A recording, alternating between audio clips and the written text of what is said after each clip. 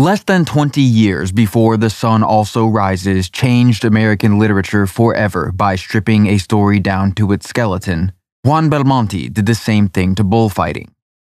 In the 2 centuries after Spanish noblemen relinquished the bullfight to commoners, much gravitas and prestige was introduced to the event. But anyone listening to me say this who thinks they know what it looks like when a matador engages a bull, even if your only frame of reference is a Bugs Bunny cartoon, would think you were watching the most nervous bullfighter in history if you saw any matador prior to Juan Belmonte. Because a simple philosophy was formed in the carnival sideshow era as soon as the main character in a bullfight moved from horseback down to the ground. Either you move or the bull moves you. Do whatever you gotta do to make it look like you're the big brave man who's in control of the situation. But if a 1,000-pound bull is trying to kill you and you don't want to die, then you do need to get out of the way. This is what every matador thought and did for 200 years, until Juan Belmonte stopped getting out of the way. Before we talk about that, though, we've got to go back to Joaquin Rodriguez Costillares, whose eternal influence cannot be overstated. In the previous episode, we left off with Costillares' decision to start wearing clothing fit for a king while fighting bulls. Evidently, the audience desired a game of kill or be killed, so he intended to be dressed for the occasion of either outcome. Earning triple the amount of money as his assistants, Costillares could well afford the cost of dressing in the expensive fabrics and lavish embroidery then in style with Spanish royalty. When aristocratic fashion trends changed, Costillares' sense of style did not, thus establishing the idea of a certain kind of costume or uniform to be worn by a matador and his bullfighters. Costillares viewed everything within the ring he could control as an opportunity to manipulate the experience of spectators. Where previous bullfighters used a cape as a tool to attract and direct a bull's attention, Costillares saw his as an instrument of drama, introducing a formalized technique of cape passes involving large, sweeping flourishes. He is said to have invented an early version of the Veronica pass, named for the sainted woman who wiped the bloody face of Jesus as he carried the cross to Calvary, thus reinforcing the bull as avatar of universal life force. The basic Veronica is the one where a bullfighter begins by using both hands to hold up the large cape at roughly torso height, like a devout infantryman raising the banner of his lord's house in battle. This in itself is a visual novelty because the purpose served by every functional act in a bullfight is to bring and keep the bull's head low enough to finally kill it by reaching over the horns and stabbing it in the back. Every torture suffered by a bull in the ring is meant to damage its extraordinarily strong neck muscles, inflicting enough pain to prevent it holding its head high or otherwise engaging these muscles unless it believes there's a chance to kill a bullfighter. And bulls are not so stupid as we may assume from watching one after another die trying to attack a cape instead of the man holding the cape. As a charging bull approaches the Veronica or any derivative pass, the cape comes to occupy more and more of the bull's field of vision until it can see little else. As long as the cape is held right in the bull's face, it obscures the presence of the matador, who waits until the horns have passed or turned away to snatch the cape back or up to the sky just before the bull can connect with it. What we're seeing is not the stupidity of a bull, but the intelligence of a killer, who knows he cannot let the bull actually run through the cape or it will develop sentido, the sudden awareness or sense it has been trying to attack an illusion, at which point it will find something real to attack. The margin for error here is gravely small. A single gust of wind could mean the difference between life or death, and the smarter the bull, the fewer mistakes can be made. Even if the matador never makes a mistake, every bull learns more with every pass. This is the whole reason there's a time limit on each fight, because most bulls bred for fighting require little more than half an hour to figure out the trick of the cape, whether they've touched it or not. Any indication of this light bulb coming on means it's time to kill that bull, because no matador wants to try reaching over the horns of a bull with sentido. Costillares' increased use of the cape exposed each bull to many more passes, which made killing Recibiendo even riskier than it already was. So Costillares invented a new coup de grace by essentially reversing the action. Rather than receive a charging bull, the matador kills Volapí by running the cape toward a standing bull and diving over the horns to strike a non-moving target. This acrobatic maneuver is still very dangerous, and the effect is visually sensational, yet its true purpose was always to provide the matador with an easier kill while satisfying popular demand for death-defying circus acts. Foundational as he was in establishing the core tenets of modern Spanish bullfighting, what most aficionados would now call his lasting contributions to the aesthetic of elegance and flair, Costillares' contemporary detractors saw as flamboyance and femininity. They complained his style came at the sacrifice of substance and much preferred the work of his great rival, Pedro Romero, who had perfected his grandfather's Recibiendo method and used it to kill over 5,000 bulls in his 3 decades as a matador. In 1793, Costillares was 3 decades into his own career when he petitioned all major bull rings to update their dress codes. At the time, a remnant of sumptuary laws intended to prevent commoners dressing above their station allowed only bullfighters on horseback to use silver thread in their costumes. Since Francisco Romero long ago relegated bullfighters on horseback to the role of assistants, Costillares' request was granted and all bullfighters were allowed to wear silver thread. Near the end of the decade, when the great master painter Goya made a portrait of Pedro Romero, the matador's entire torso was wrapped in silver thread.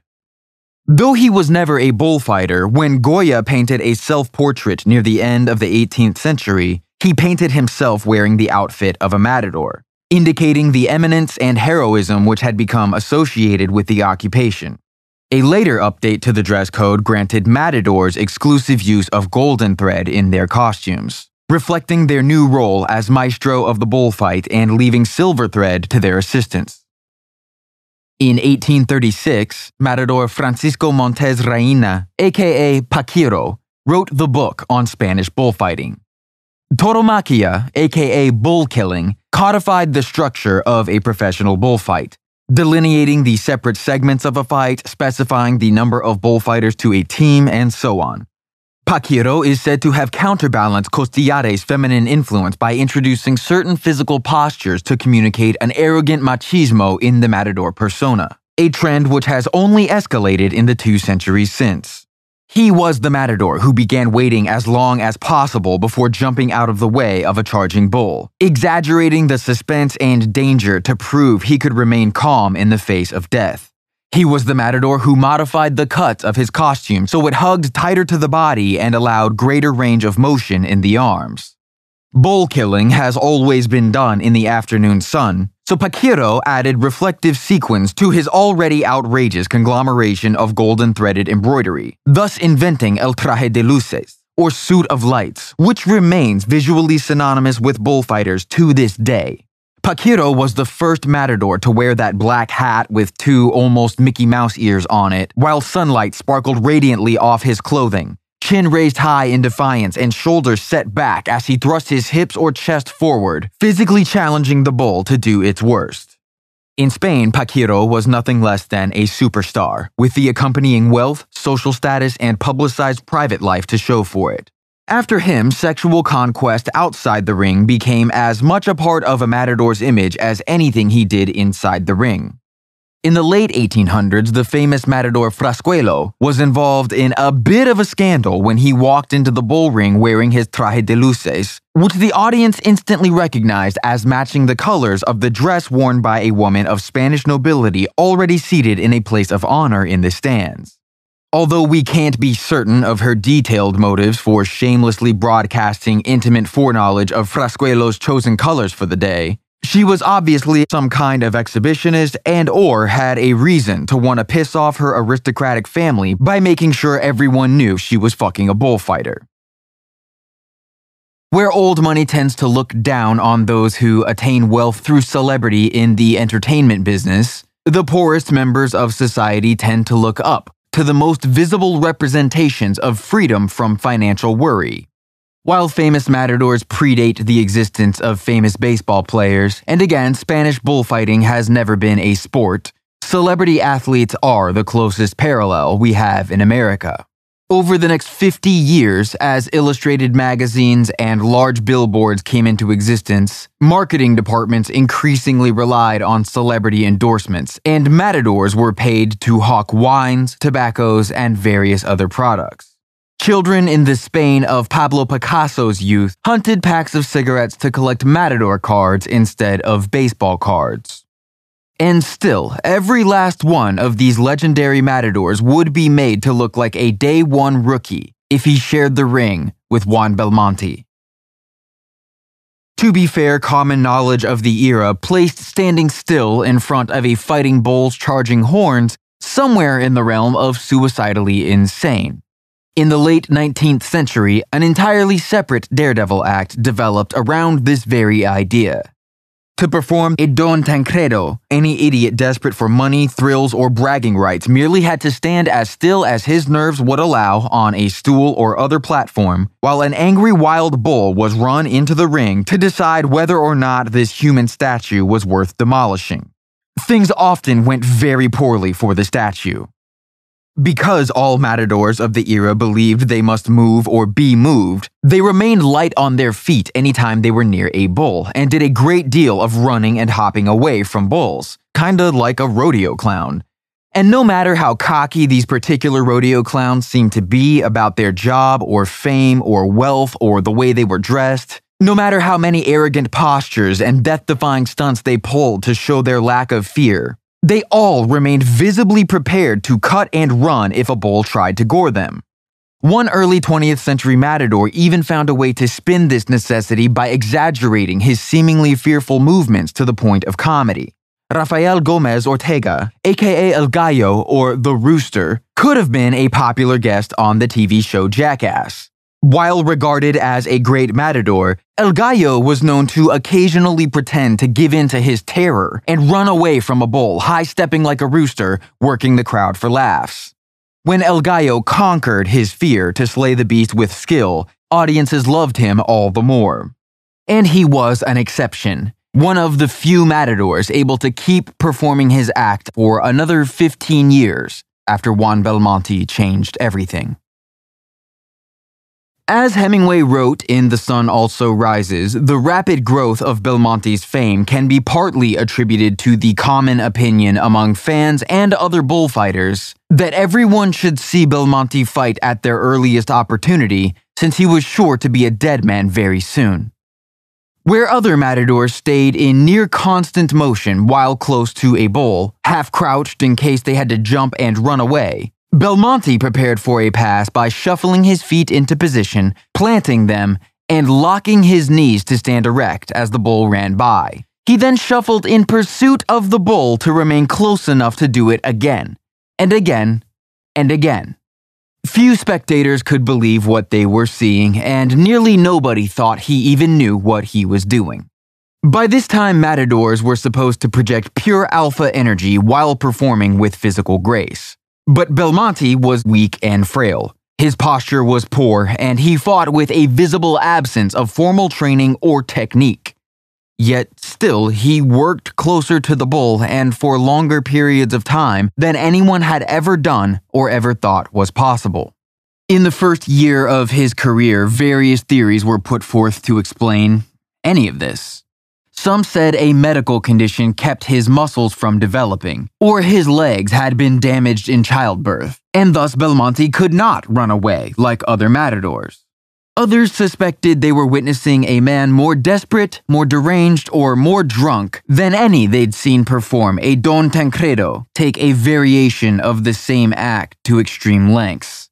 It is true, Belmonte's pre-show ritual was to visualize himself being gored and killed over and over and over, with the belief if he could accept beforehand he was only going out there in order to be gored and killed, then the fear of it happening would never affect his performance. But the full truth is Juan Belmonte was born into poverty in 1892 and grew up not anywhere near a ranch or bulls, but in the city streets of Sevilla, the capital of Andalusia. He was the oldest of his father's 11 children, and the family never had enough food to build strong bodies. Juan only went to school from the ages of 4 to 8, so he could read and write but little more, and he never successfully held any kind of job before becoming a matador. He and the other poor boys who ran around in the alleys of Sevilla all dreamt of growing up to become rich and famous matadors, as did all poor boys in every alley of Spain. Unlike most, Belmonte and his friends actually tried. They began walking miles outside of the city to trespass on private property and fight bulls in pastures in the middle of the night. Now, if these were bulls bred for fighting, then probably none of us would have ever heard the name Juan Belmonte, because he'd have been killed in adolescence, either gored by an industrial-strength bull or shot by vigilant guards hired to prevent jackasses like this from inadvertently teaching sentido to fighting bulls. But bulls of just about any breed can be incited to charge, and this is how Belmonte developed the mechanics of his style, using his jacket as a cape while standing inside what little light his friends could provide with 2 gas lanterns. If a bull got away from him and outside the light, then it would disappear into the darkness of night, where it would still be very angry at who was now the single most well-lit being in the entire field. So Belmonte learned to get close and stay close to a bull, where he discovered for himself how the cape effect could be pushed far beyond its believed limitations. These may not have been fighting bulls, but they still weighed hundreds of pounds and had horns. Belmonte was hurt and often during this learning process, but it only taught him what he could survive. A lesson he learned again and again when he was gored by fighting bulls in nearly every one of his first real fights in the year 1910. Another true cause of the sickly appearance and poor posture he displayed in his early career. Unhealed injuries sustained in previous fights. Still, no matter how much blood he left in the ring, Belmonte performed previously unthinkable acts and walked away a killer of bulls. And no matter how many people said he was a fluke or anomaly or idiot who would soon be dead, Belmonte did not die. Instead, he got even better, fighting in the light of the sun and with real capes designed for the purpose. By the 3rd year of his career, many were calling him the greatest matador in history. He became so famous he had to wear a cap low over his face to sneak on his first merry-go-round ride. An unfulfilled wish he'd never been able to afford as a child. Because a typical bullfight features 3 matadors and their teams who each take turns fighting and killing their own bull, then repeat the cycle for each matador and team to kill a second then third bull, every matador in a bullfight has to follow every other matador's act. So if one of these guys walks out there and starts doing some crazy shit like standing relatively still to perform cape work in sustained proximity to a bull, far beyond what any matador in history previously thought could be done, the other 2 guys are gonna look like frightened teenagers when they go out there hopping around like bunny rabbits as if a stone-cold murderer hadn't just walked out of the ring. The longer Belmonte worked without dying, the more other matadors were forced closer to the bull and for longer periods of time. Those unwilling to take greater risk were booed, and several matadors left more than blood in the ring trying to please the crowd. El Gallo, the rooster who ran for laughs, he had a younger brother known by the name of Joselito, who'd already gained a reputation as a great bullfighter when Belmonte came along. Of Belmonte's 90 fights in the year 1915, 68 were with Joselito. Though aficionados of the time thought of them as bitter rivals, the 2 young bullfighters became fast friends as they traveled and fought in the same rings together for several seasons. Joselito recognized Belmonte's style as the way of the future and incorporated what he could, then returned the favor by sharing his own formal training with Belmonte. Each matador so directly affected the other, it would be accurate to say, from this point forward, Belmonte fought with a trace of Joselito's technique, while Joselito fought with a trace of Belmonte's daring. Or, as Joselito is supposed to have once said to Belmonte, "You can fight a bull better than me, but I am a better bullfighter than you." They became as 2 sides of the same coin. The true feud was always between their fans, who argued and fought and cheered and booed according to their preferred side of the coin. These years are now regarded by most aficionados to have been a golden age in bullfighting, but contemporary fans of both matadors grew increasingly dissatisfied as this rivalry wore on. The problem, essentially, was Joselito and Belmonte got too good. As they became more adept in fighting closer and closer to the bull for longer and longer periods of time, they were gored less often.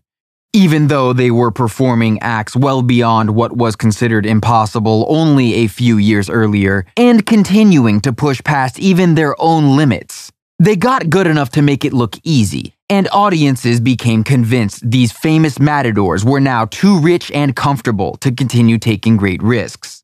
Because if they weren't playing it safe, then why were they not bleeding as much as they used to? Crowds seeing Belmonte for the first time in particular could not help but be disappointed after having heard all the stories of this drunk, mangled lunatic who was sure to be dead any day now. It was bad enough he continued living, but now he had the audacity to keep his blood inside his body, and fans were sure they'd been cheated. Convinced, he held back his best performance out of laziness or complacency. In 1920, Joselito and Belmonte were booked for a series of fights. On the first day, they were savagely heckled by the crowd, to such a degree Joselito refused to return on the second day. Instead, he went to fight in another city, where he was fatally gored at the age of 25. Juan Belmonte kept fighting another 15 years. He was never killed by a bull.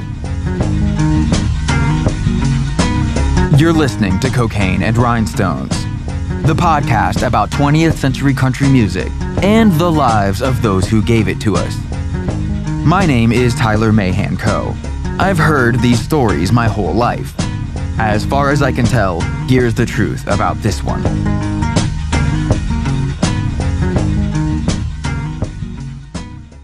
Some country music fans believe and repeat a myth which usually goes something like, George Jones never wrote a song in his life, but he sure could sing one.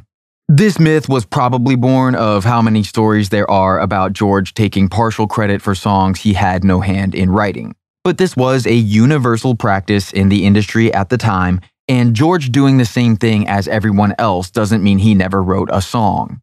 According to Pappy Daly, George could sit down with a guitar and come up with songs all day long. The problem was he would rarely record demos or even write down his compositions. Pappy seemed to think George just didn't give a shit, but it's likely the opposite was true. If the standards George held for his songwriting were half as high as his singing, there's no reason to think he'd write down a song unless he believed it was good. We know for a fact he didn't even think all the ones good enough to write down were necessarily good enough to record himself. He never recorded Shakin' the Blues, the song he wrote for Donnie Young. George wrote both sides of Benny Barnes' first Starday single and never cut either song.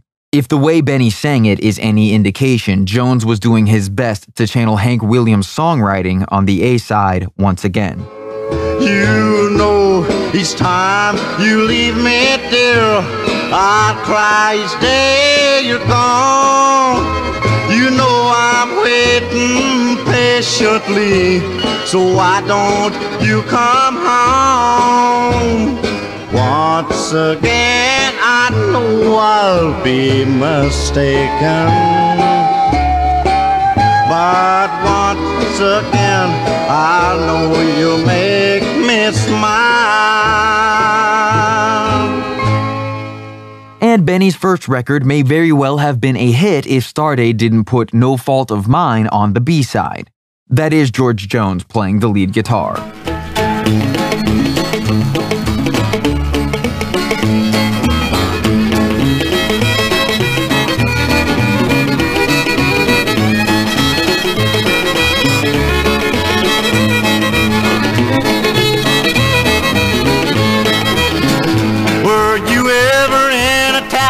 Where the pretty gals are found, and you sit and talk while drinking cherry wine.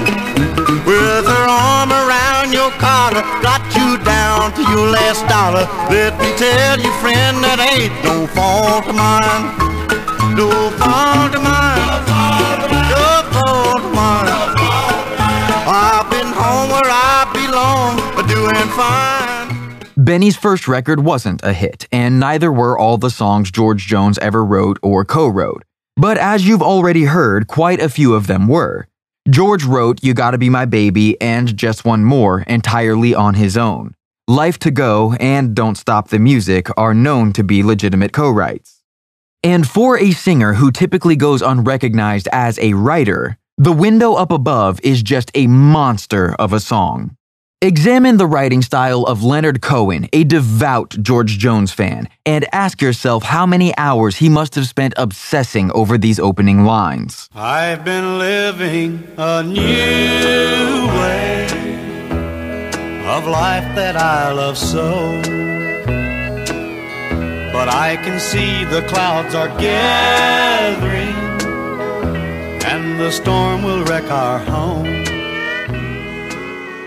Since this storm is revealed to be marital infidelity witnessed by a husband from his second-story bedroom window, and his own marriage began to fall apart within a couple years of this oh-so-rare George Jones composition, some fans have speculated this song was inspired by true events. But the truth is his favorite songs to sing were the slow and sad ones, so most of what he wrote for himself was slow, sad, and given to themes of failed relationships. For last night he hugged you tightly, and you didn't even show. This is true, for I've been watching you from the window up above. You must have thought that I was sleeping, and I wish that I had been. But it's best to get to know you and the way your heart can sin. Several months prior to Window Up Above, he recorded another of his own songs called Glad to Let Her Go, written on the same theme and using part of the same melody he'd use again in Window Up Above. You thought you stole away her love, but I want the world to know. Yes, it's true, she turned her back on me, but I was glad to let her go. Yes, you thought that you were fooling me, and even though it wasn't right, let me thank you for you set me free from a lot of sleepless nights. In this one, he'd already gone cold on the relationship by the time she started cheating.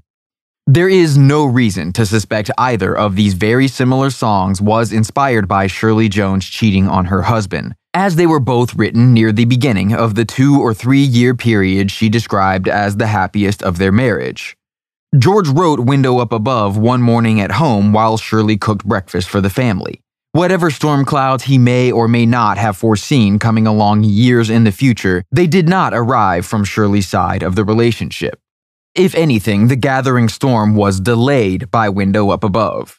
Released in September of 1960, it stayed on the charts for 34 weeks and peaked at number 2, a big enough hit to justify another nudie suit, as literal as any he ever made. Clouds, windows, the whole thing. This single was all over the airwaves in October when the country music DJ convention took place at the Hermitage Hotel in Nashville. Earlier in the year, a young singer named George Riddle came to Nashville to break into the music business. He was wandering the halls of the hotel during the convention when he heard what sounded a hell of a lot like George Jones singing inside a room, so he just walked inside where he found George Jones laying on a bed playing guitar and singing to himself. Riddle introduced himself as a fan and aspiring country singer, so Jones threw out a couple songs to hear the kids sing, and then said he'd actually been hoping to hire a harmony singer while in Nashville because he had a tour starting the next day. Riddle said he could totally leave the next day, thus becoming George Jones' first full-time band member. No more relying entirely on honky-tonk house bands or borrowed players from other acts on the tour. With Riddle, who soon found himself being called Georgie, what with his boss having the same first name and all, Jones now had a traveling sidekick who knew his records, sang harmony, and kept all those pickup bands on track while Jones focused on singing. He could have hired someone to do all of this at any point after White Lightning hit #1 and put him in a higher tax bracket. The sudden need to find a touring harmony singer came from Window Up Above hitting #2 as his first release to feature a Nashville-style vocal group, the Anita Kerr Singers. But I hope he makes you happy, and you will never lose his love. I lost mine while I was watching from the window up above. How I wish I could be dreaming and wake up to a love that's true. But I was wrong, for I've been watching you from the window up above.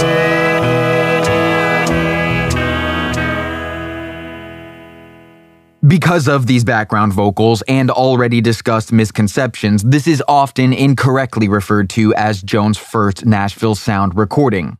Really, that happened the first time Hank Garland walked into a George Jones session and cut Too Much Water in 1957. The A-Team players on Window Up Above, Hank Garland, Grady Martin, Floyd Kramer, Tommy Jackson, etc., had all done Jones' Nashville sessions for years by this point. However, this was his highest charting record to date with an actual country song, and it was a ballad to boot.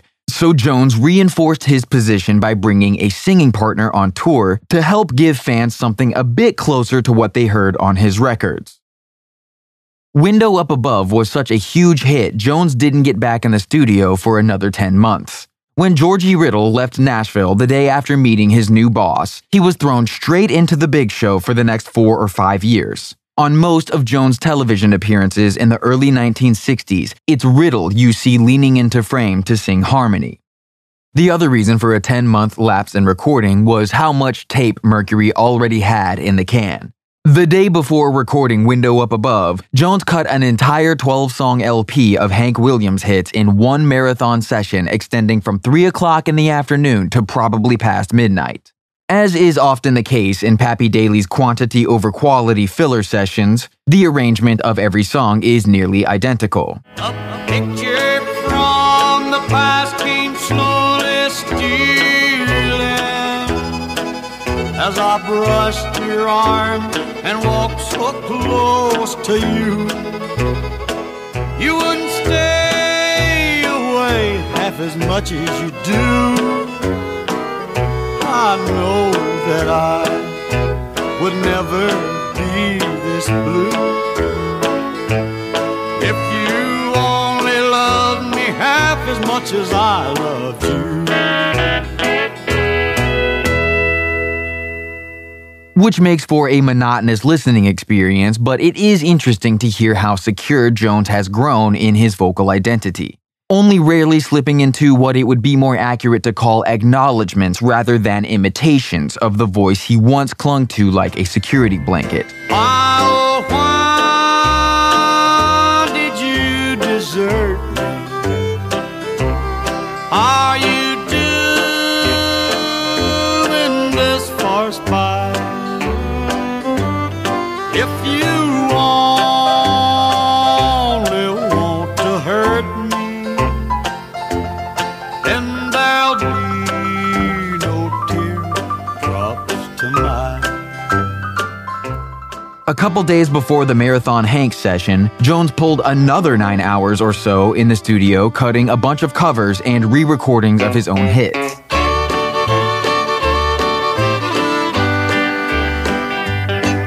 Tell me why, baby, why, baby, why, baby, why you make me cry, baby, cry, baby, cry, baby, cry. This material was likely chosen and rush recorded in mass quantities to compete with the catalog George left at Starday. These sessions roughly coincide with the end of the 18-month period during which Don Pierce continued to receive half the publisher's share of George Jones' writing royalties. Those would have been some pretty huge checks to just stop receiving one day, and Don Pierce made up for the lost revenue by doing the thing everyone knew he was always going to do: repackage the George Jones recordings still owned by Starday, and flood the market with compilation LPs featuring his earliest hits, all the sound-alikes, and even those year one sessions when Jones still sounded like a Hank Williams impersonator. After spending a few decades fielding questions on Thumper Jones and the sound-alike tapes nobody was ever supposed to know he did, Jones eventually grew to hate this side of the record business. Only a few years later, in the mid-1960s, Starday released another batch of early Jones sound-alikes around the same time they put out a collection of early cheap-sounding Buck Owens demos and sound-alikes. Jones and Buck both got pissed off about it and went down to Starday's office to kick up some dirt. But according to Buck, they left about half an hour later with their arms full of rare country music albums any fan would love to have and no memory of why they'd been so mad. The first time Starday pulled this stunt with Jones warranted no response other than some marathon sessions to build a competing catalog. Even if he was mad, he probably forgot all about it while spending the better part of a year touring a number 2 country single. By the time Jones finally got back in the studio in February 1961, Shelby Singleton had become his producer at Mercury. Shelby did bring future A-Team guitarist and producer Jerry Kennedy up from Louisiana to lead his sessions. But it sounds like Shelby and Jerry were still hanging back to learn how things were done in Nashville. The instrumentation is nearly identical to Jones' previous pre-Shelby session for Window Up Above. Tommy Jackson returns on fiddle, Buddy Harmon's back on drums, Pig Robbins does a pretty spotless Floyd Kramer impersonation on piano. The biggest change comes from replacing the Anita Kerr singers with, for the first time on a George Jones session, the Jordanaires, who brought Millie Kirkham. Known as the Nashville soprano, Millie's extra high-pitched background vocals had already featured in Elvis Presley's Blue Christmas and Ferlin Husky's Gone. While the instrumentation stayed the same, the arrangement and performance of the first single released from Jones' first session with Shelby is much more dynamic. The Owen Bradley influence is there from the opening notes. Piano front and center, accompanied by bass and a brushed snare. Jones' voice slowly makes its way through a verse, 3 or 4 words at a time, accompanied by lazy fiddle and finger-picked acoustic guitar. Where we expect a second verse, instead, the song suddenly lifts into a quick chorus with the Jordanaires behind Jones like the soundtrack of a cartoon sunrise. Millie Kirkham soars in to join the vocal interplay for the second half of the chorus, before all the background singers drop back out to give Jones another verse, pedal steel replacing the fiddle until the cycle repeats.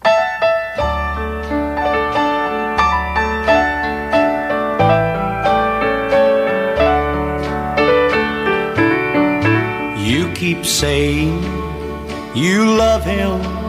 I believe that it's true, and it just doesn't matter how much I love you. But in time you'll understand, dear, when you shed a tear, then you'll know you were living in your tender year.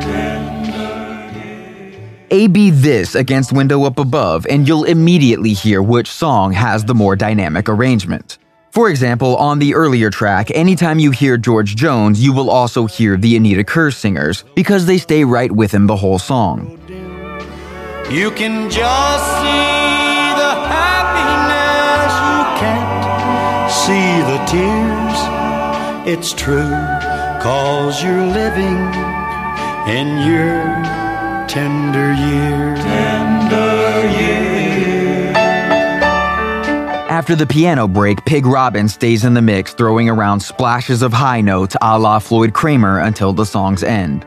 So if I can't be your first love, I'll wait and be your last. I'll be somewhere in your future to help you forget the past. And you'll know that I love you with a love that's sincere, 'cause I'll wait till you're through living in your tender years. If it were possible to copyright production techniques, Owen Bradley would have made a lot of money on this song, mostly thanks to 2 other first-timers in a George Jones session. Walter Haynes, one of Owen's favorite pedal steel guitarists who would soon play on most of Patsy Cline's greatest hits, and bass player Bob Moore, who by this time had worked with Owen for 10 years and would soon become George Jones' uncredited producer through most of the 1960s, while also playing on all those Patsy Cline hits. After Tender Years became Jones' second #1 song, the next single released from the session went number 5. Aching Breaking Heart picked up the tempo while keeping the Bradley-esque dynamics in place. Listen to the way everyone hits a stop at the end of a verse, then jumps back in altogether once Jones kicks off the chorus on his own. Perhaps I'll pay, but come what may, my heart's at your command. Oh, this aching, breaking heart of mine is crazy over you. And I'm afraid to let you know I love you like I do. For if you knew how much I care, I know what you would do. You'd drop me like the others and go find somebody new. There's a small piece of trivia attached to this preview of the Owen Bradley impersonation Bob Moore would perform on George Jones records for most of the 60s. Itself a preview of how Billy Sherrill would use Owen's studio and musicians to stretch the limitations of the Nashville sound on George Jones records in the 70s and 80s. Aching Breaking Heart was written by Rick Hall of Fame Studios in Muscle Shoals, Alabama. But Fame was originally located across the river in Florence until Rick split with one of his founding partners, Billy Sherrill, who moved to Nashville about a year before this George Jones session. Jones' second session with Shelby Singleton took place later the same day as his first, but this time, Shelby brought his wife to work. In Season 1, you heard how Margie Singleton's musical ambitions brought her husband into the industry and how he learned the promo business under Don Pierce, who personally hated Margie's rockabilly-flavored records and her voice. I've never been able to find a comment on the topic one way or another from George Jones, but for what it's worth, he loved doing duets, especially with women, and these recordings do sound to me like he's having a great time. Either way, it is hilarious. Shelby Singleton, ever the hustler, spent half his first day as George Jones' producer cutting duets with his wife, who was, of course, now a Mercury recording artist and, wouldn't you know it, co-writer on 2 of the songs, including the lead single, Did I Ever Tell You? Well, honey, did I ever tell you just how wonderful you are? Every time you hold me, I go floating on a star up in the sky. I wonder why. I guess it's love, love, love, love. Well, baby, did I ever tell you that you're the greatest guy? Oh, you ain't never told me. Honey, how you flip me when I look into your eyes. I wonder why. I wonder why. I guess it's love, love, love, love. It's a silly, upbeat love song, far more pop than country, but it still charted at number 15. The second single sounds like it may have been the first song they recorded, maybe even the first time George and Margie ever sang together. Their phrasing is noticeably out of sync for most of the song. It's surely from heaven, the music I hear, when your lips say I love you, in waltz time, my dear. There must be a power much higher than I. Probably the result of everyone assuming they didn't need to practice what had become a genre standard over the past 5 years.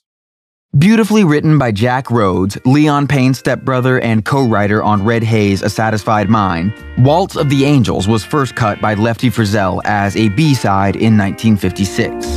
The waltz of the angels I hear each night. I hold you tightly in these arms of mine. It's since been recorded by everyone from Kitty Wells to Johnny Paycheck. It's surely from heaven, this music I hear. When your lips say I love you, In waltz time, my dear. As you heard last season, Wynn Stewart's version is particularly great. The song being a pretty sure thing on its own merits, the George and Margie version went number 11 despite its faults.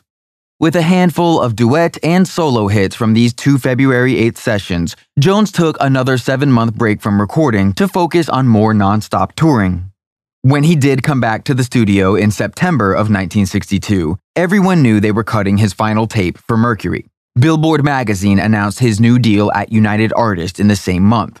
True to form, Shelby Singleton used his last day with George Jones to record nothing but duets with Margie, rushing through 10 songs in 5 hours, giving Mercury enough to press a full LP. Due to the purpose of the sessions and the absence of Bob Moore, the results are largely uninteresting, with one standout exception. Far and away the most dynamic cut of the bunch, only ever released as a B-side, was When Two Worlds Collide, one of Roger Miller's sadder compositions. Whether inspired by the singular vibrato of Margie's voice, the appropriately sparse arrangement, or the fact he was leaving the label and truly didn't give a fuck how it sold, Jones made some epic choices on this track. He practically hijacks his own vocal cords, predicting some of the vocal acrobatics in his later career, as well as the aching horniness of Conway Twitty. It sounds like he's trying to see if it's possible to pull a muscle in his throat. When two worlds collide, Your world was made up of things sweet and good. My world could never fit in. Oh, I wish it could. two hearts lie in shambles. Now, the 5-year contract Jones originally signed with Mercury Stardate did go into effect in January 1957 and was therefore set to expire in January of 1962. But that didn't necessarily preordain his exit from Mercury. Once they dropped Stardate from the equation, George instantly began having bigger hits, recorded exclusively in a state-of-the-art studio with the best musicians available.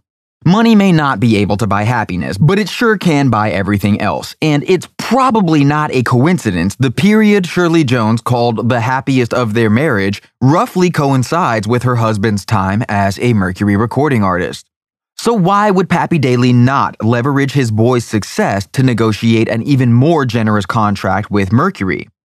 When reporters asked why he was leaving the label, Jones said Mercury's interest had turned from country to rock and roll.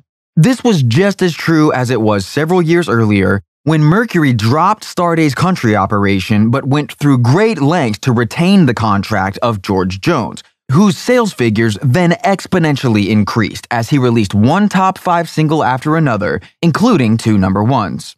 There is no question Mercury remained very interested in George Jones, regardless of what he said in interviews, probably nothing more than him repeating whatever Pappy Daly told him to say if the subject came up.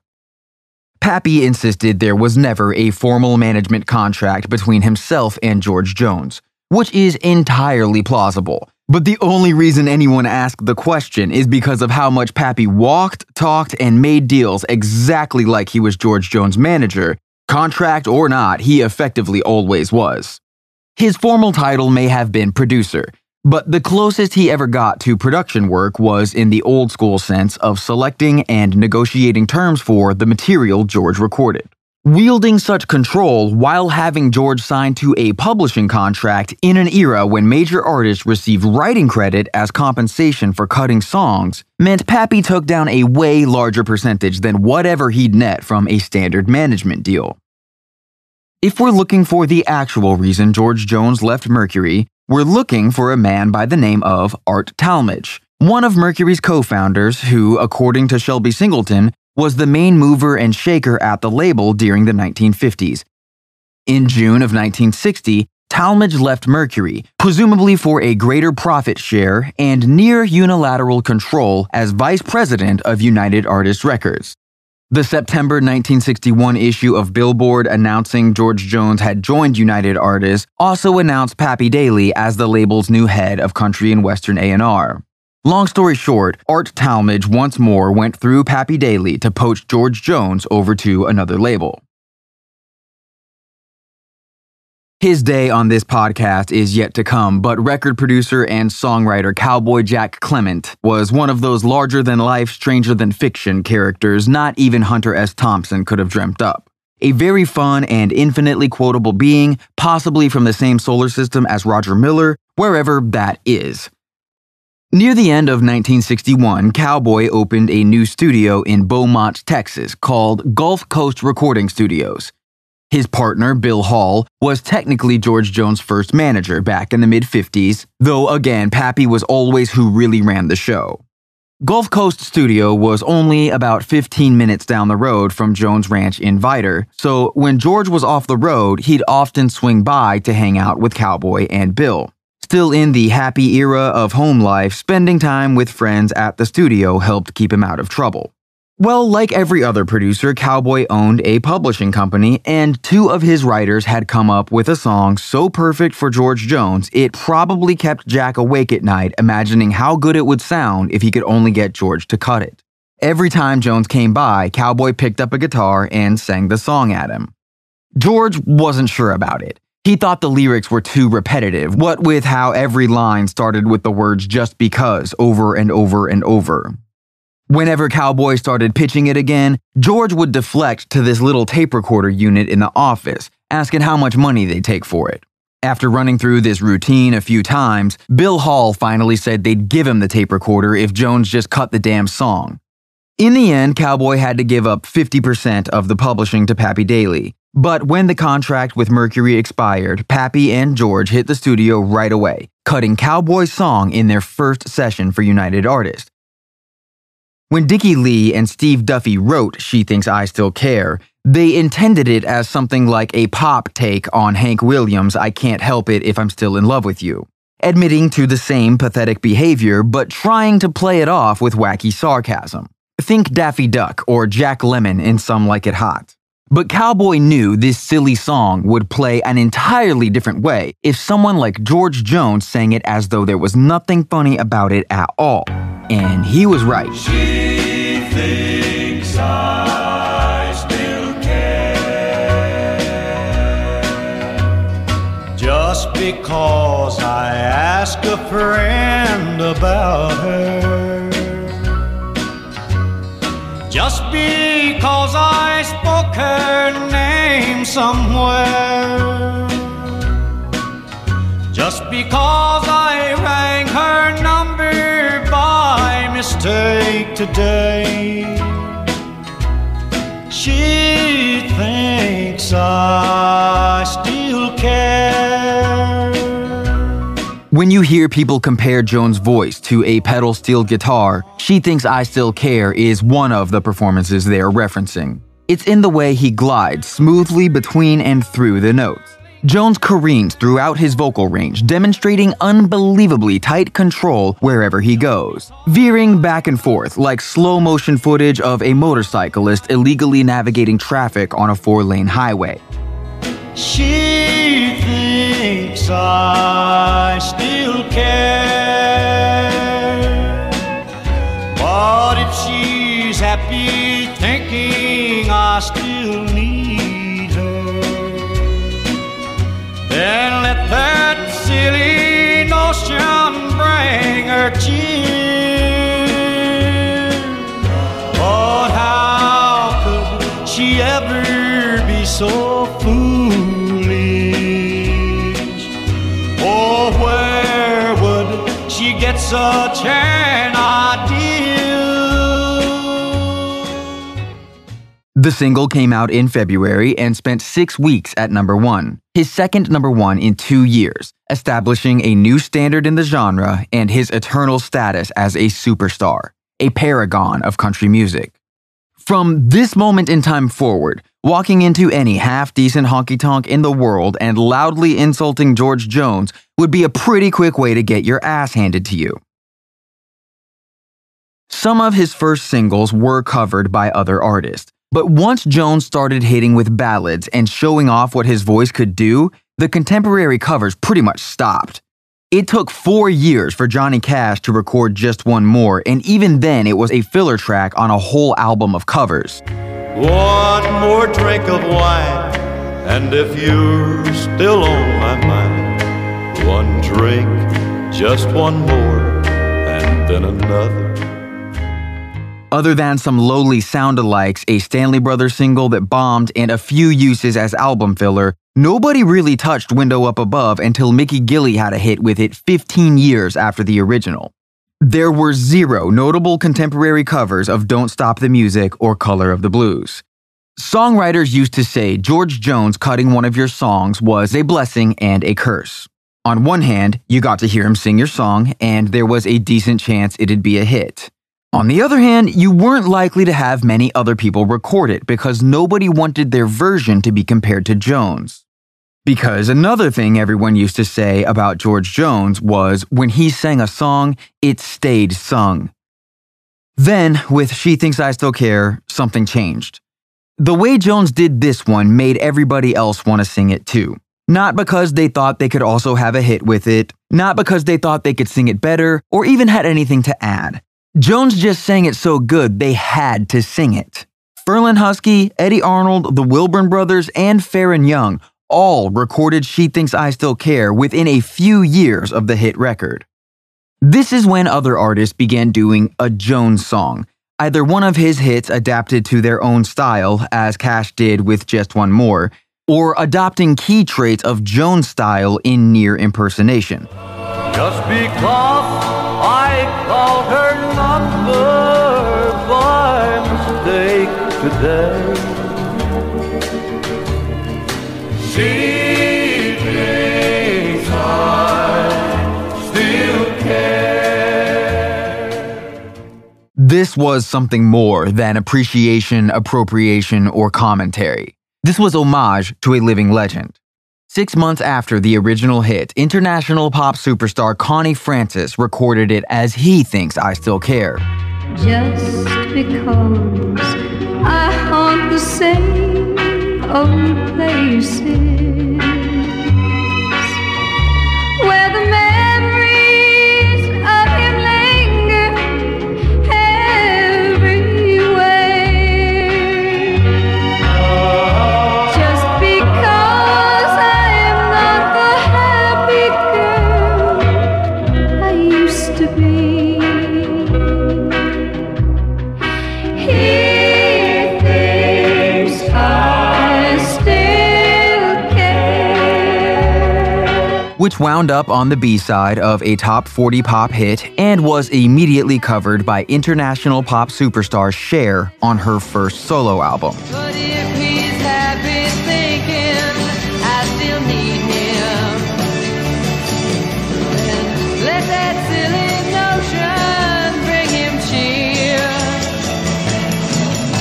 But how could he ever be so foolish? Oh, where did he get such an idea? It is so very important to note these pop artists did not reintroduce the comedy intended by the songwriters who wrote it as a pop song. Connie Francis made every effort to mimic Jones' apathy, which is why she went to Nashville to record her version in the Quonset hut with the Nashville A-Team. And even Cher, with Sonny Bono's cheap imitation of Phil Spector circus music behind her, was unable to put any kind of humor into her performance. That's how sung this song stayed after George Jones was done with it.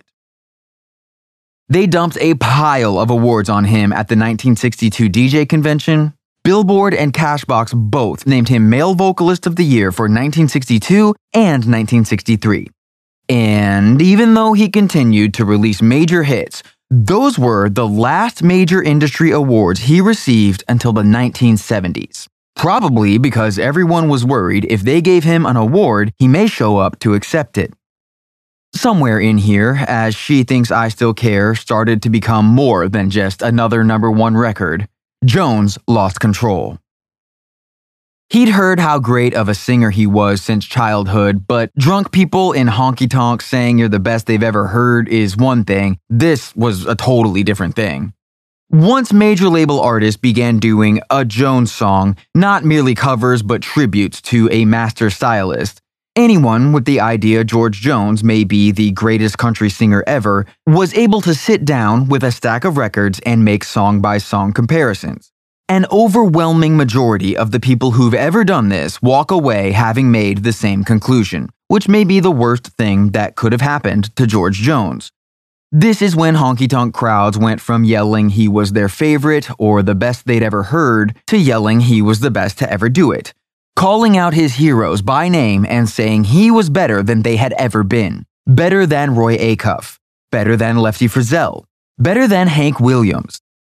And it wasn't just the honky-tonk crowds. Now it was everyone, the magazines, other country stars, some of his heroes. This is when his stage fright during TV appearances becomes consistently and visibly apparent. You can see it in his eyes. Not anxiety, terror. The only times he doesn't look drunk and afraid are the times he looks so cadaverously hungover from the night before he couldn't have felt anything but a splitting headache, which was probably the whole point of getting that drunk. There's a black and white video of She Thinks I Still Care with Georgie Riddle on the Grand Ole Opry from 1962. At the start, Jones' voice sounds like he's been punched in the throat, but he manages to work through the sandpaper and get where he needs to go. Just because I ask a friend about her, just because I spoke her name somewhere, just because I saw her then went all to pieces, she thinks I still care. When the camera moves in close, the bags under his eyes are so severe they look like bruises covered with makeup, as if he didn't sleep for 2 days and then got into a fight, which could very well be what happened. Where the memory of her lingers everywhere, just because I rang her number by mistake today, she thinks I still care. According to Georgie Riddle, Jones managed to get in at least one big fight per tour from the very beginning.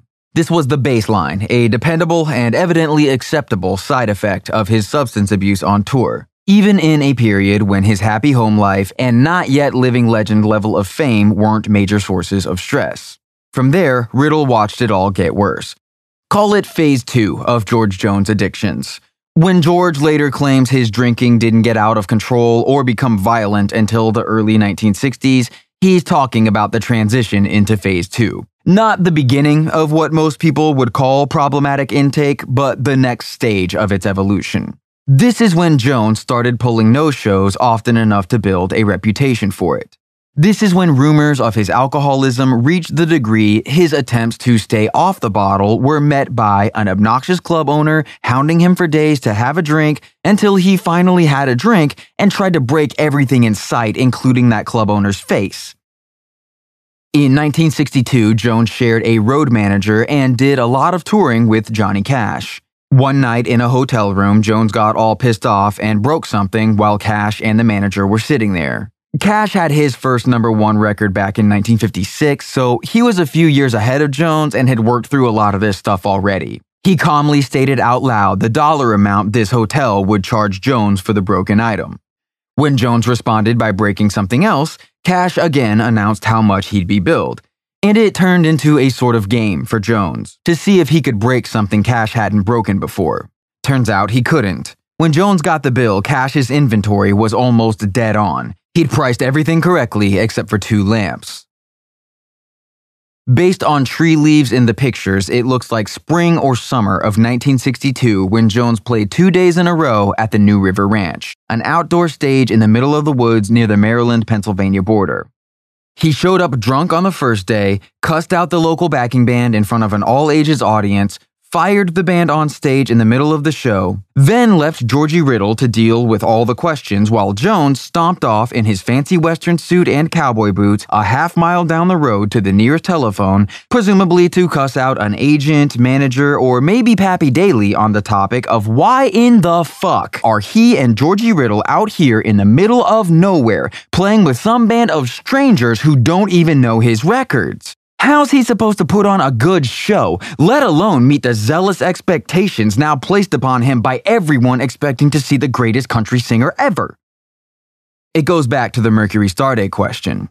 If there's such a thing as being a country music star, shouldn't it pay enough to not have to cut corners? Never mind how Pappy Daly or whoever else was likely to respond with bills for smashed hotel rooms and all the stories they'd heard about their Grand Ole Opry star flushing $100 bills down toilets and lighting them on fire.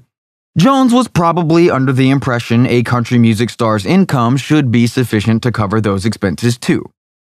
The next day at New River Ranch, Jones returned wearing hungover embarrassment and the same suit he had on the day before. Backed by the same band he'd fired on stage, he played his whole show without any problems. When he came back to New River Ranch in 1963, Jones arrived in his first tour bus, along with the Jones Boys, the band Georgie Riddle had been told to assemble soon after the previous year's incident.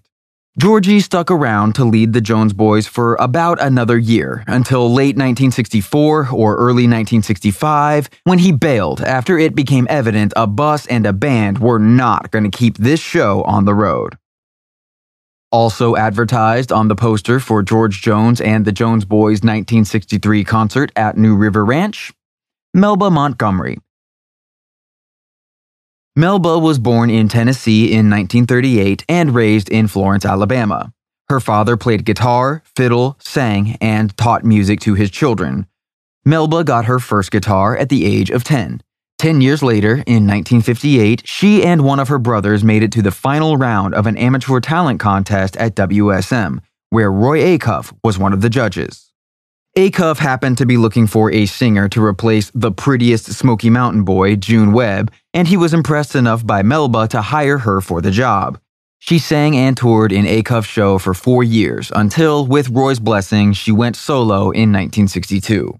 Both of her singles on the indie label Nugget were produced by Shot Jackson and featured his dobro with Buddy Emmons' pedal steel over thumping country rhythms and every word of Melba's self-penned lyrics twisted through her deep Alabama accent. I know that I should try to find someone to take place, so I could take your picture down and never see your face.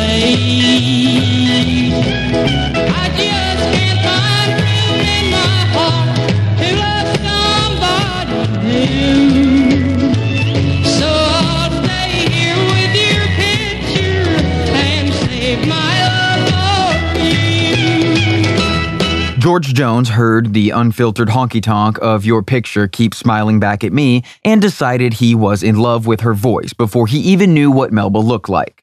He wanted to cut some duets with her, so he asked Pappy Daly to track her down and set up a meeting, having no idea they'd already met.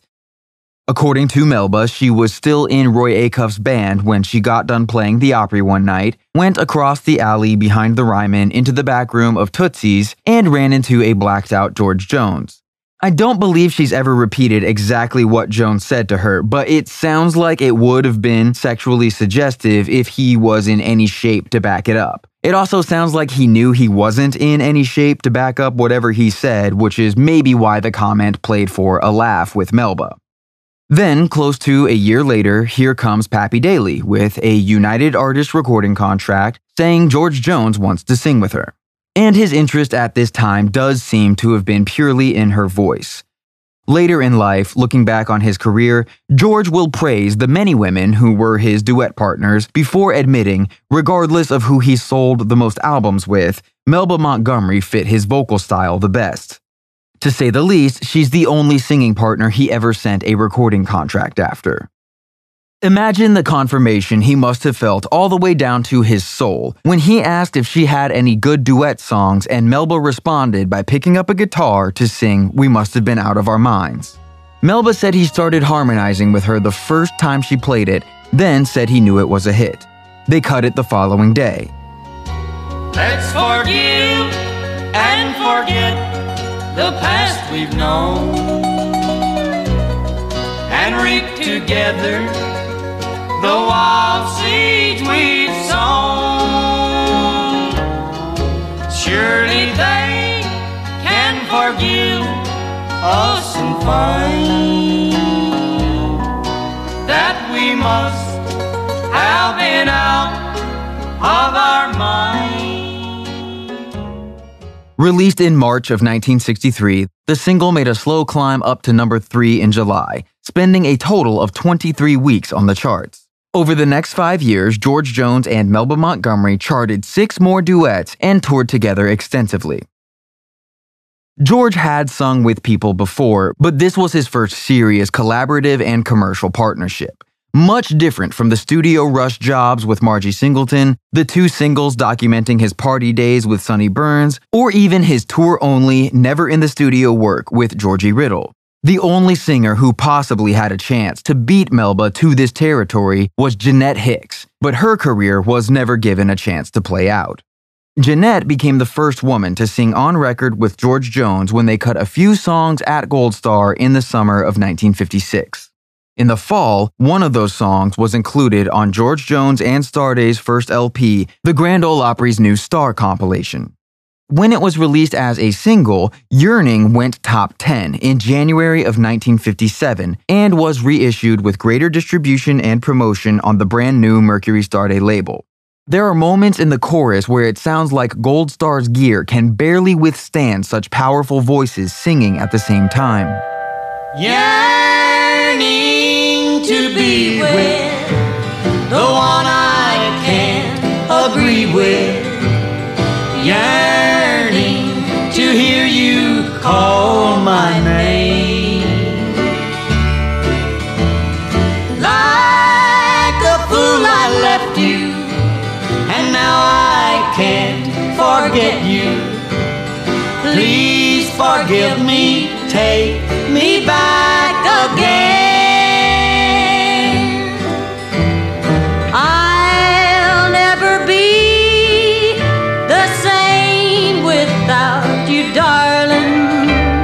But the thing about Yearning is it was always secretly a Jeanette Hicks record featuring George Jones.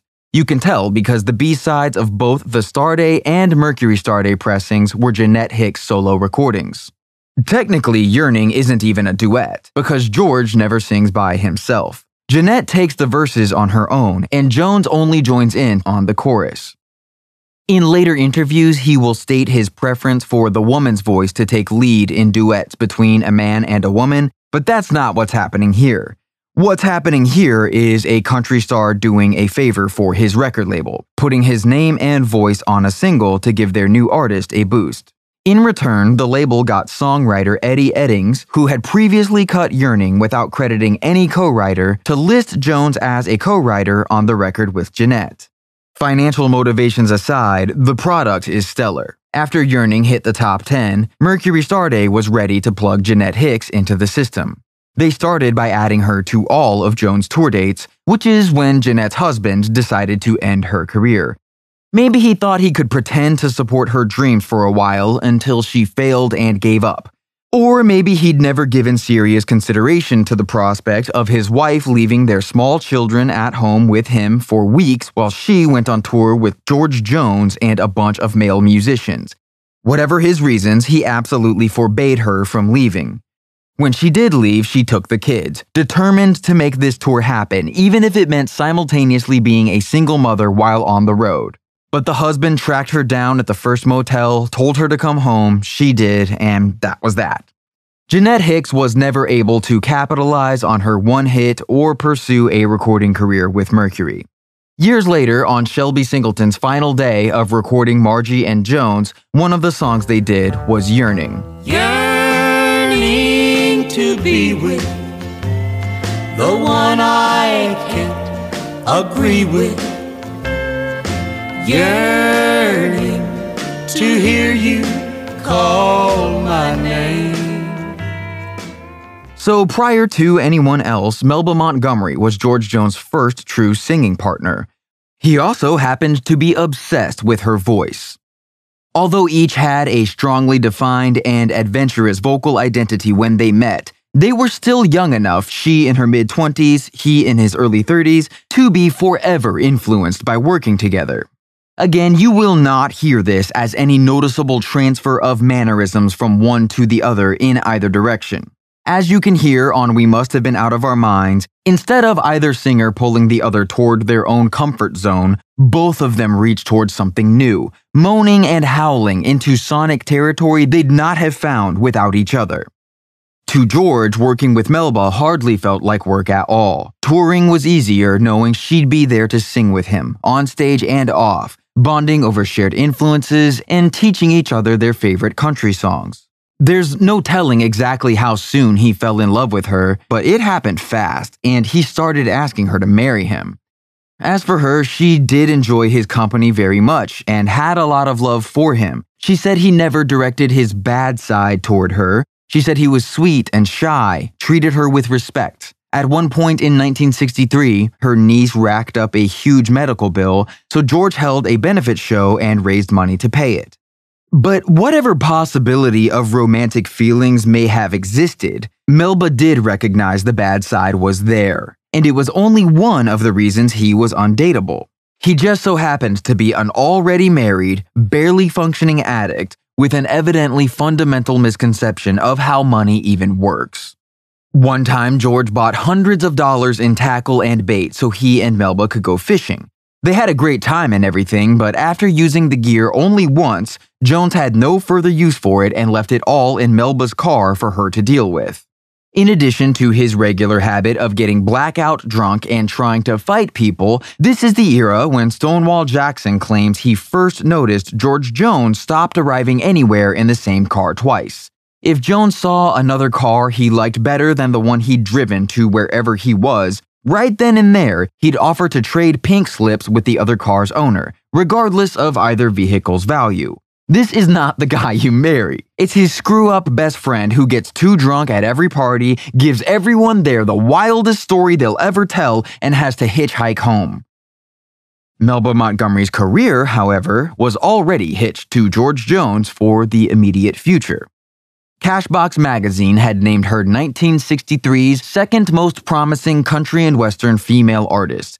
But this was largely on the strength of We Must Have Been Out of Our Minds, and that was about the peak of her accolades in this period. Sales and airplay of her solo records were not comparable to the duets with George Jones. In addition to her contract with United Artists, Pappy Daly had signed both Melba and her brother to writing contracts with one of his publishing companies, Glad Music. This is not Melba's brother Carl Montgomery, co-writer of Dave Dudley's 6 Days on the Road, but Earl Peanut Montgomery, who began writing songs as a young boy just to prove he was equally worthy of the praise their mom gave to Carl. Peanut was a writer for the Wilburn Brothers' Surefire Music when he stopped by the session for We Must Have Been Out of Our Minds and instantly became George Jones' new best drinking buddy, at which point Pappy Daly hired Peanut away to write for Glad Music. So it was in the best interest of everyone's careers to continue working together, despite any awkwardness stemming from George's unrequited love for Melba. And with unrequited love for his ever-present singing partner added to the list of things that made George Jones want to take a drink, you'd better believe there was awkwardness. In the studio, on tour, and even for television appearances, he'd come up with any excuse to play Melba's guitar instead of his own, proudly displaying her name on a custom tooled leather guitar strap for all to see. If he was drunk enough on stage, and in Phase 2 he often was, he'd interrupt whatever song they were singing in order to propose marriage over the microphone for all the audience to hear. This went on for years. In June of 1963, when George Jones recorded The Race Is On, he was allegedly so drunk he had to be carried to his hotel room 30 minutes after the last take. This is probably a true story. Every witness agrees he was shit-faced during the White Lightning session, and there, same as here, he only botched one word. In the first verse of The Race Is On, Jones misses the initial B in Break Right Down and Ball, causing most listeners to hear rake right down as lay right down or something similar. I feel tears welling up, cold and deep inside, like my heart sprung a big break. And the stab of loneliness sharp and painful that I may never shake. Now you might say that I was taking it hard since you wrote me off with a call. But don't you wager that I'll hide the sorrow when I may break right down and ball. Other than the one word, the master they chose is flawless. Now the race is on and here comes pride up the backstretch. Heartaches are going to the inside. My tears are holding back.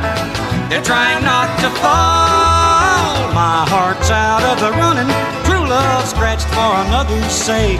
The race is on and it looks like heartaches, and the winner loses all. Since this was the only song they cut in the session, it's safe to assume there were many more takes with many more mistakes. Honestly, these lyrics are such a logistical nightmare, being drunk may have helped. Songwriter Don Rollins was spending the day at a horse racing track when he got the idea to use all the jargon of people who bet on horse races for another of those wacky heartache songs popular at this time. One day I ventured in love, never once suspecting what the final result would be. How I lived in fear of waking up each morning and finding that you'd gone from me. There's aching and pain in my heart, for the day was the one that I headed to face. Somebody new came up to win her, and I came out in second place. Almost every single line in the resulting lyrics achieves the seemingly impossible task of using either twice or half, but never as many words as it should, thus forcing a singer to alternate between cramming syllables together and stretching them out in order to stay approximately on meter by repeatedly pulling ahead of and falling back behind the beat. Like a carousel horse pulling ahead and falling behind the other horses, but remaining in the same row. Now the race is on and here comes pride at the backstretch. Heartaches are going to the inside. My tears are holding back. They're trying not to fall. My heart's out of the running. True love scratched for another's sake. The race is on and it looks like heartaches, and the winner loses all.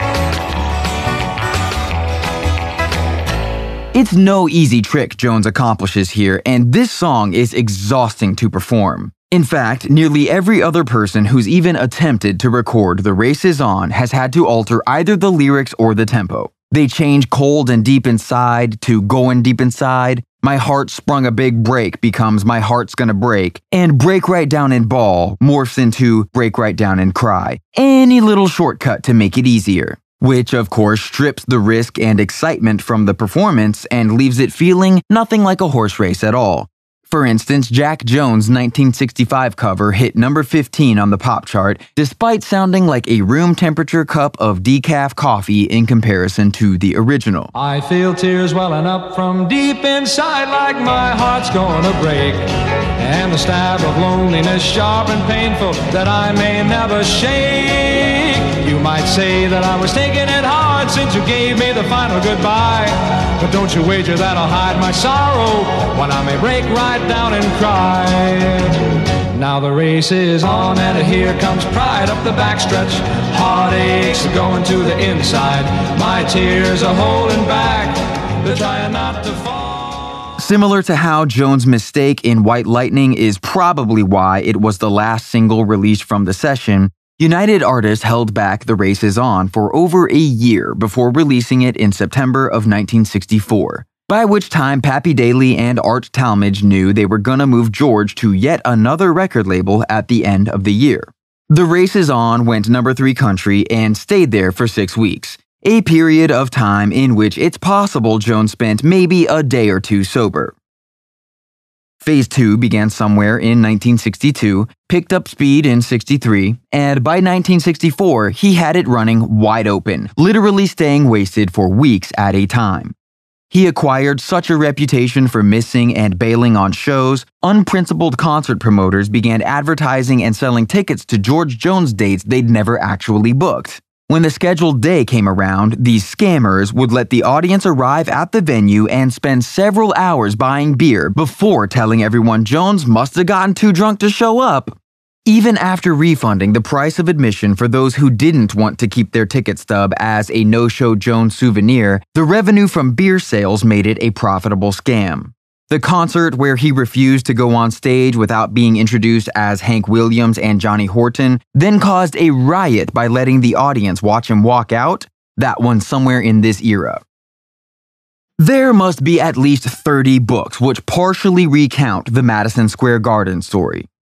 In 1964, the Garden scheduled a comprehensive who's who in country music lineup, featuring George Jones, Ernest Tubb, Ray Price, Webb Pierce, Bill Monroe, Dottie West, Buck Owens, Skeeter Davis, Bill Anderson, Stonewall Jackson, Porter Wagoner, and several other notable acts.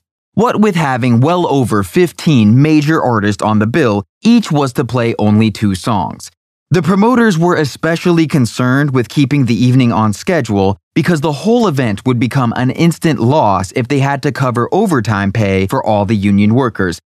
For obvious reasons, everyone behind the scenes viewed George Jones as the single largest potential threat to their financial solvency. The safest move would have been to place him early in the day, so any disasters could be mitigated by adjustments well before curfew. But he'd gained such status in recent years they had to promote and schedule him as one of the headliners. Still, they put him next to last on the lineup, giving themselves one co-headliner as a buffer between Jones' set and the curfew. Now, normally, singing at Madison Square Garden in New York City would have scared George Jones shitless, but he had nearly every other living country star there, and the one co-headliner scheduled to follow him just so happened to be Buck Owens. As mentioned, Buck Owens was a huge fan. He learned to sing from listening to Jones records, and when Buck needed a pseudonym to secretly cut his own rock records, he went with Corky Jones. However, Buck Owens was also an unapologetic asshole, who developed a half-friendly rivalry with Jones while spending much of the previous year on tour together. See, 1963 was the year Buck had his first #1 record with Act Naturally.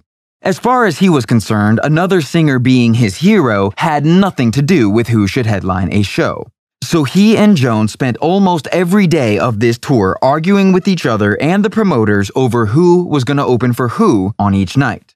Since Buck did presently have a #1 country record on the charts, he often won the argument and played last, but Jones rarely let it end there.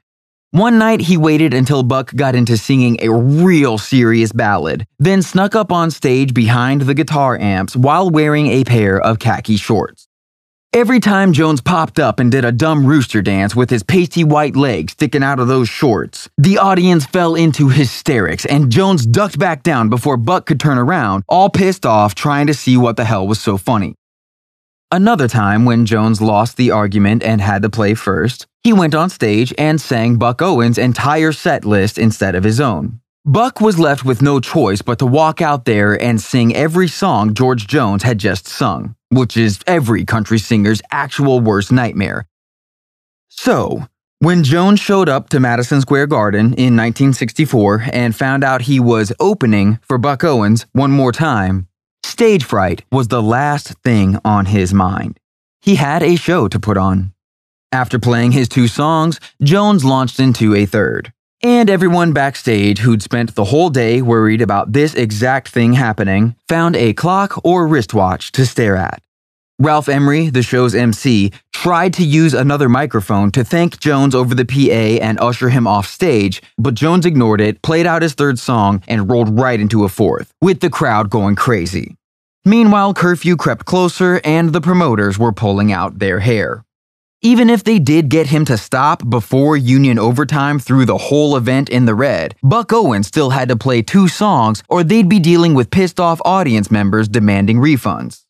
When Jones started his 5th song, Bill Monroe finally went over to Ralph Emery and said he'd take care of it. Monroe and one of the Bluegrass Boys went on stage, lifted Jones by the arms, and as he continued singing, carried him off stage. Fortunately, Buck Owens and the Buckaroos knew how to play fast. They ripped through 2 songs at breakneck speed and saved everyone's paychecks with only seconds to spare. Other stories from this period are far less amusing. If it even needs to be said, the happy days in George's marriage to Shirley Jones were over and done. After her husband began making public displays of affection and marriage proposals toward Melba Montgomery in 1963, it seems Shirley fell in love with J.C. Arnold, owner of the building leased for the George Jones Chuck Wagon Restaurant and Museum. At some point in 1964, George found out about the affair and things got sloppy. Probably not as sloppy as the persistent rumor he actually caught JC and Shirley in bed together, then put a load of buckshot in JC's ass. But whatever did happen wasn't good, and nothing about the marriage ever got better. George and Shirley grew increasingly spiteful in their behavior toward each other. Sometimes he'd run a Johnny Cash special on his own home, smashing the place up like it was any hotel room in the middle of nowhere. One source alleges Jones slapped Shirley when he caught her flirting with some random guy outside of a honky-tonk. She wanted a divorce, but George always talked her out of it. And who knows why? The kids, the shame, the holy oath. Maybe there were moments when they both legitimately thought he could get better. Jones had his first stay in some kind of rehab or psych ward in this period, possibly an attempt to save the marriage, but the white walls didn't take. Even though their divorce was still a few years down the road, the irreparable harm had been done. And right around here is when Jones' already frivolous attitude toward combining automobiles and mind-altering substances enters new and disturbing territory. He trades and gives away cars to strangers with a frequency which becomes impossible to track. When he forgets where he parked a car or which one in a parking lot is the one he's driving at the moment, he never bothers to find out and simply buys another. Sometimes friends will find him passed out on the ground with the driver's side door still hanging open and 6-figure sums of cash spilled all over the passenger seat. Where other country artists of this era talk about taking speed pills to stay awake on long drives, Jones takes speed just to stay awake, sit in a chair, and drink more booze. Whatever he thinks about when he does this, sometimes it makes him want to take out a gun and shoot holes in things, so that's what he does too. One night after a concert, he instructs the tour bus driver to drop off the Jones boys at their hotel, then aimlessly spend all night driving Jones around the highways of whatever city they're in. He didn't sit up front to talk with the driver, he sat alone in the back of the bus, drinking. He loaded up his revolver and began shooting holes in the ceiling, walls, and floor of his own tour bus. The driver kept driving the whole time, but the next morning he quit his job, disappeared, and nobody ever saw him again.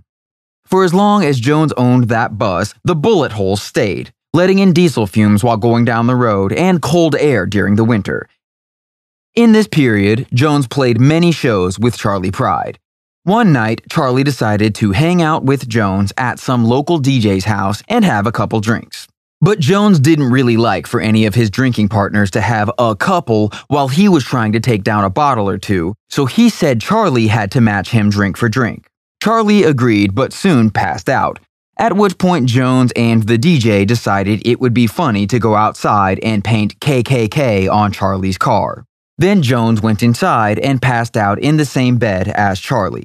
When they woke up the next morning, that DJ acted like the Klan showed up in the middle of the night and told Charley to look out the window at his car. Charley, dealing with a head-splitting hangover, believed it for a minute before realizing these two idiots thought they were being funny. At some point in 1965, Jones rushed back to Texas because his father had been hospitalized. It wasn't much of a surprise. 2 years earlier, the old man was sent to a state mental hospital to dry out. But this time, the doctors told George his father could be about to die. His decades of heavy drinking may have finally caught up with him for good. One day at home, waiting to see if his father was going to die or not, George walked outside, got behind the wheel of a Cadillac, then proceeded to drive the car through a shed, a barn, and all the fencing on his ranch, letting his horses and cattle loose to roam the countryside and totaling the Cadillac. George's brother-in-law, one of several people who'd been more of a father figure than his actual father, assumed George did all this because he was drunk and went looking for him to prevent further catastrophe. When he found George, totally sober, he asked why on earth he'd caused all this damage to his own property. George couldn't come up with a reason. The only thing he could say was, "I just done it, is all I know. I just done it." A few days later, having wrecked his own car, George caught a ride with the brother-in-law to go visit his father in the hospital. Someone cracked a joke about it probably being the first time in a long time George Jones found himself riding in such an old beater of a pickup truck, and George started to cry. He pleaded with his family to understand he didn't think he was any better than them. The truth is, he knew they were better than him. Thank you for listening to Cocaine and Rhinestones. Every episode is written and produced by me, Tyler Mahan Coe. You can go to cocaineandrhinestones.com to find a full transcript of this episode and a blog post, along with a list of every song clipped in the episode, whatever pictures and videos I may have been able to find relevant to the episode, and information on my sources. While you're on the website, I hope you'll take the time to check out the support page in the main menu to learn how you can help me keep making the podcast. Nothing about this is easy, and every bit of help goes a long way. If none of those support options make sense for you right now, word of mouth has been one of the most important factors in this show's continued survival, so please share it with friends, followers, readers, watchers, pen pals, or whoever else you're in communication with. When the podcast returns in a couple weeks, I'll be saying a lot more about a name you've heard many times this season, Pappy Daly. And I'll be talking more than a little bit about a name you've heard much less, Gene Pitney. And I'll be doing all of that in order to unpack the music-core years of George Jones' life and career. Though this is a legendary period in his catalog, there is also much speculation, rumor, and outright misdirection associated with it. So there's a lot to clean up here, and that's what we're going to do. These liner notes should be pretty short. That won't be the case for every episode in the rest of the season, but I do expect the average length of liner notes to become a bit shorter from here on out. As you're beginning to hear, this is a product of the whole season functioning as more of a single entity than Season 1's relatively scattershot approach. Since the main content of all the remaining episodes is relevant or relative to the main content of all the other remaining episodes, there will be far fewer odds and ends left in the scrap pile. There is always at least a little bit of something else, though. For everyone hunting all the links between various topics covered in the season, helado is a very popular frozen dessert that's been served at bullfights since at least the early 1900s. As far as I know, Pablo Picasso never seriously tried to become a matador, but he did design a traje de luces for Luis Miguel Dominguez. I should point out that I'm aware it's still standard in certain commercial genres of music for artists to take a piece of the writing credit on songs they didn't actually write. This absolutely does still happen, but it's nowhere near as universally accepted as it used to be. A lot of people may still do this, but in the time period I'm talking about, nearly everyone did this. As mentioned in the liner notes of the Starday episode, there is still room in such a system for parasitic and ill-intentioned men to reveal themselves. You can find many examples of producers taking full writing credit for songs their artist wrote, sending them on their way with a flat fee or a fancy car or whatever else. And again, that's much different than participating in an ecosystem nearly every informed person voluntarily entered without complaint. On a related note, the song Tender Years was credited to Daryl Edwards, but it seems he actually bought the song for $100 off of Tommy Blake and one of the writers of both Lonely Street and Am I That Easy to Forget, Carl Ballou. In case anyone needs further evidence for my suggested perspective on Shelby Singleton's reasons for having Margie and George Jones record together, it's worth pointing out that their version of Yearning features Margie taking the verses alone just the way Jeanette Hicks did.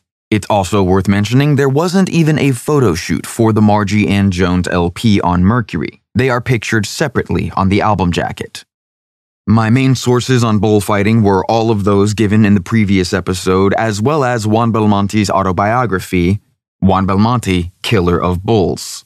Various books on bullfighting over the years have printed all those different explanations people came up with for why Belmonte had such an unusual style. So once I'd found out he'd written an autobiography, I had to go get the truth straight from the source. And I'm glad I did, because there were several more important insights and connections to the rest of this season's narrative. For everyone who doesn't want to listen to me talk about bullfighting anymore, you'll be pleased to learn the intro of the next episode is not about bullfighting, but you are going to have to listen to me speak some more Spanish. My main sources on all the George Jones stuff were all of those given in the previous episodes, as well as everything on the Season 2 library page of cocaineandrhinestones.com. The source most pertinent to this episode, which I've not yet discussed in any liner notes, would be the Bear Family Records box set, She Thinks I Still Care, the complete United Artist recordings. As with their box set on the Starday and Mercury years, this is just an incredible resource. One of the first things that became clear to me when I started working on this season was I would need to sit down and listen to everything I could of everything George Jones had ever recorded. These box sets made that a much easier and faster task than it otherwise would have been. And that's just the music. All of the who, when, and where data given on recording sessions kept the booklets from all these box sets within an arm's reach of my desk the whole time I was researching, writing, and fact-checking this season. Okay, come back in a couple weeks to learn about Pappy Daly, Gene Pitney, and how George Jones came to be on Musicor Records. Do not ask me, love, to linger, for you know not what you say. When my duty calls, my sweetheart's voice is vain. But your heart need not be sighing. If I'm not among the dying, I'll be with you when the roses bloom again. When the roses bloom again beside the river, and the robin redbreast sings his sweet refrain. As in days of auld lang syne, I'll be with you, sweetheart mine.